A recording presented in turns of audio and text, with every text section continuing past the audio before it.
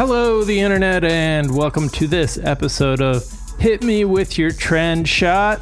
That is courtesy of Johnny Davis, one of several 80s rock short show titles he sent our way. You can look forward to those being rolled out in the next couple days. I am Jack O'Brien, and I am thrilled to be joined by a very special guest co-host, Joelle Monique. Hi, I'm back. Back. Hello. Again. Never stop being excited. So let's tell the people what is trending. Cheslie Kryst is trending. Miss America 2019 died this past weekend. And yeah, just very sad story. It's a difficult time for folks affected by suicide, and it impacts a lot of people in a lot of different ways. We know Regina King recently lost her only son. And especially at the start of Black History Month, to have these sort of two, high profile Black people lose their lives, it's challenging. And so, I've been pretty open on my Twitter page about suffering with suicidal ideation. And I posted the number last night for the suicide hotline in case people need it. And you can restate it here. If you need help, this call, you are absolutely worth the call. They're available 24/7. It's a 1-800 number. It's 1-800-273-8255, or you can text talk to 741-741. They also have speakingofsuicide.com/resources for additional resources. It is the Lunar New Year. Big things happening in elementary school. I can tell you that much. We'll hear a lot of Lunar New Year celebrations happening. So a happy Lunar New Year to you. It is it starts February 1st. So it is Lunar New Year's Eve. It's the year of the tiger. Amazing. Big. I don't really know enough about this to know what is significant about the year of the tiger. I do like to look past years of the tiger, what happened. And I think my wife and I were both born in the year of the monkey, and then something else happened in the year of the monkey that was significant in our relationship. So I am a full believer, and yet I have not done the work to shout out to my mom. She was born in the year of the tiger, so many returns to her. I also am not an expert in this field, but I'm very excited. Disney has been doing a lot of Lunar New Year celebrations. I know a lot of my friends are getting out there and celebrating. So if it's your thing, I hope you're having a blast. I feel like Year of the Tiger should bring a lot of powerful energy. It's going to be fun. Yeah. And tomorrow is Black History Month. Crown me. I'm so excited. Love it. Yeah. Very cool. You copied some tweets here from Ashley Nicole Black and Valkyrie. The Queen. Yes. And Valkyrie, who is an incredibly talented writer. So we'll just give you some Black History Month go-overs. So Ashley Nicole Black tweeted, "I don't know who needs to see this, but if your company's Black History Month plan involves Black people doing stuff for you for free, you might have missed the plot a bit. I just hope I caught you before you sent that email, friend." Ashley, it's too late. I love you, but they've already made the calls. So here's my advice. If you, a Black person, have received one of these emails, particularly if you received this email from a company that hasn't used you the rest of the year, doesn't bother to call you at other times, jack up your prices. You just raise those prices sky high because you don't have to do the work. You already know it. They need you. You could do it. You could get away with it. Double, triple your prices. Don't worry about it. They'll pay you. Second, Valkyrie tweeted, "With Black History Month starting tomorrow, here are a few reminders for y'all. 1, capitalize the B in Black. This is not up for negotiation anymore. We have a community have decided the B is capitalized. It's weird to call us African Americans. We don't have really a tie with the entire continent. It's just not specific enough. It doesn't make sense. We're Black Americans. Please capitalize the B. It's how we're moving going forward.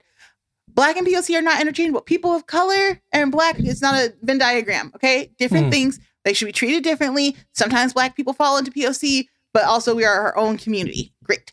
3, support Black folks year round. This goes back to what I was talking about with Ashley. If you are not supporting Black people year round, only calling them for Black History Month, it's a problem. You have a whole, February is the first, second month. I know months. Okay, I did this. There's plenty of time left in this year. So if you hit somebody up in February, you better call them in March and April and May and all those other months too, because their work matters and they can probably talk about stuff beyond just being Black. Right. Okay. I have no experience in the field of being Black. Like, can you speak to just like examples of like what, so people hit you for work during Black History Month? Is it like a project or like write something for free? Okay. So a lot of Black folks, it's a new millennium and a lot of us have multiple jobs.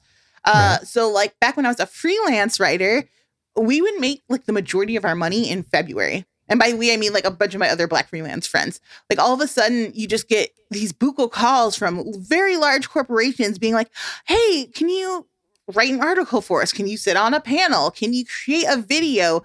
Well, or worse, will you read our statement on Black history and approve it? And frequently those requests with like, oh, can you do it for free? Or it's, hey, we need more Black people. Do you know any? That is your responsibility. It's your responsibility to recruit. I am not a recruiter. It's not my job to increase or like develop your race relations within your company. The fact that you're asking someone to do it for free because you offhandedly understand that they're Black is bananas and insulting. Particularly right when we were going into quarantine, there was like so many people being like, we're going to have a conversation about being Black in America. I am not an activist. Okay. Right. Like I've marched in some things, but I'm not on the ground changing shit. Like, why would you called me because of the color of my skin, which is sort of the issue in the first place. So it's a problem. But it can be a very lucrative problem if you know how to manage it. I just cannot encourage Black people enough to raise significantly your prices. There you go. There it is. That sounds like good advice. All right, let's take a quick break and we will be right back.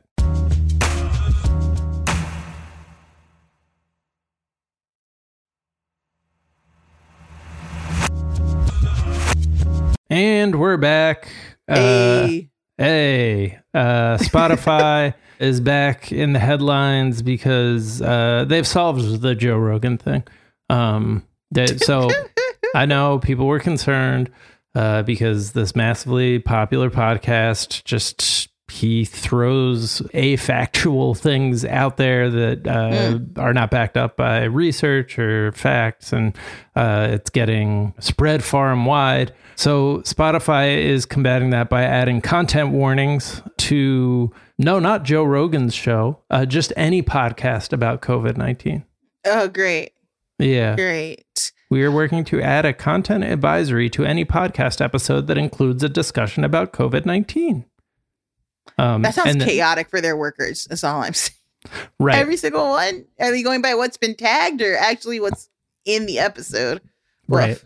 Presumably, like the thing to do would first of all be to hire fact checkers to like start looking into Joe Rogan's podcasts and pull down the ones that are full of shit. But that would involve like hiring people and not just like taking the existing people and being like, all right, we don't have any budget for this, but let's start adding this standard text to every episode that mentions this.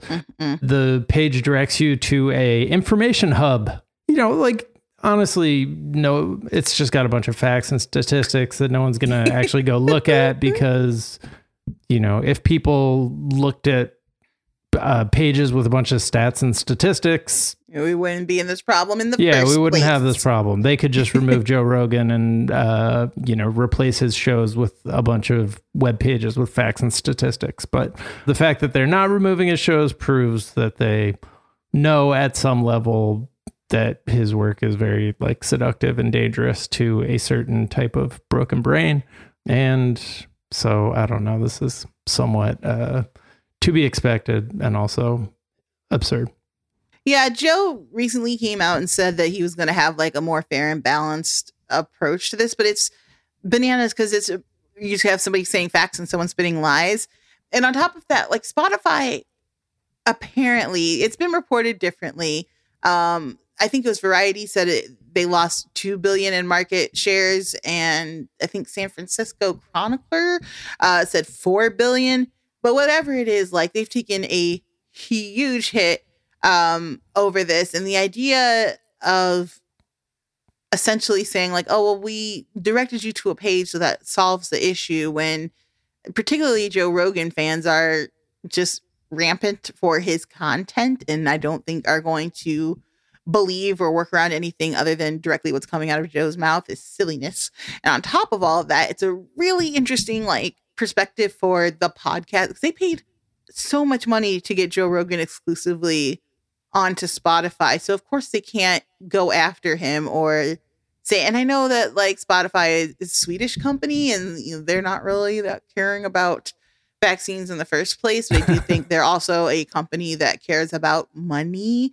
But my guess is that their contract with Joe doesn't allow them to do much. I just wonder how much is their hands are tied with the contract and the fact that they've locked him in and spent so much money getting his show over there, and how much is we're comfortable with what he's saying and actually support it, and here's something to sort of placate you.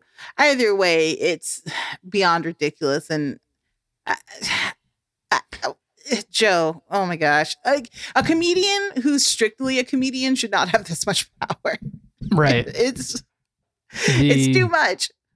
Also, like putting a content warning on the same content warning on a Joe Rogan show that goes on a BBC interview with like Dr. Fauci. Yes. That kind of like sends the exact wrong message, and like the thing that's at the bottom of the whole Rogan thing, where he just like kind of, shuffles through various things he's heard and then treats them all exactly the same, and like discusses them based on like how interesting he finds them, as opposed to like what's true and what is really a damaging lie that you will not go through the process of actually debunking. I also love that in his statement, Joe Rogan was like, I love Neil Young, I love Joni Mitchell, I love her music, and then named a song that is not by her. Joe. Yeah. Oh no. Oh boy. Yeah. Yeah. All right. Well, Nick Cannon has another baby on the way. I look forward to the Nick Cannon cult. I really think this is his plan. I know that I forgot what the symptom is called in men when they just feel this like very intense need to procreate. It's not all men, but it's like I can't remember what it's called, but basically the idea is like, what's most important to me at this point is just procreate, like have lots of babies. It does not matter how they're raised. I just want more of me out there in the world living our best lives. And that to me sounds like cult behavior. Behavior. I imagine not all of his children are going to be about it. I think some of them are going to feel, because how can you possibly give your love and attention to this many children constantly spread out all over the place? It doesn't seem practical or logical. It is a lot. I just, Nick, I want you to want better for your babies. I think 5 in the past 2 years is enough. Like, I hope you find the satisfaction that you're looking for. Beyond the act of procreating, there is the act of having to raise them. And you got to do that for a bare minimum of 18 years. It just seems like a lot of work and a lot of money, particularly as someone who does not want kids. My God, exhausting. Right. Specifically said, like, I'm done, and has had 5 in the last 2 years. Is that right? 4 different women. Imagine having to keep 4 different partners happy. Ugh. Yeah. It just, why would you create this much work for yourself? Yeah. It's got big love vibes. I'm just saying, like, you've made some interesting points about what is driving this. All right. And finally, so I don't think we covered this last week. Maybe we did, but I just thought it was noteworthy, as all these, there's a truck parade. I don't think that's what they're calling it, because that's like not toxic masculine enough, but a big truck parade up in Canada, where they're lashing out at people, asking them to wear masks or requiring them to get vaccinated. So one of the people who went viral on the side of anti-vax was this ex-Washington State trooper. He retired rather than get vaccinated, and in his final sign-off told the governor to kiss his ass. And so he just died of COVID. stories that begin like that, where we're like, and we're hearing again from this person, usually end either as them passing away from COVID or them starting a political career, like running for state senate.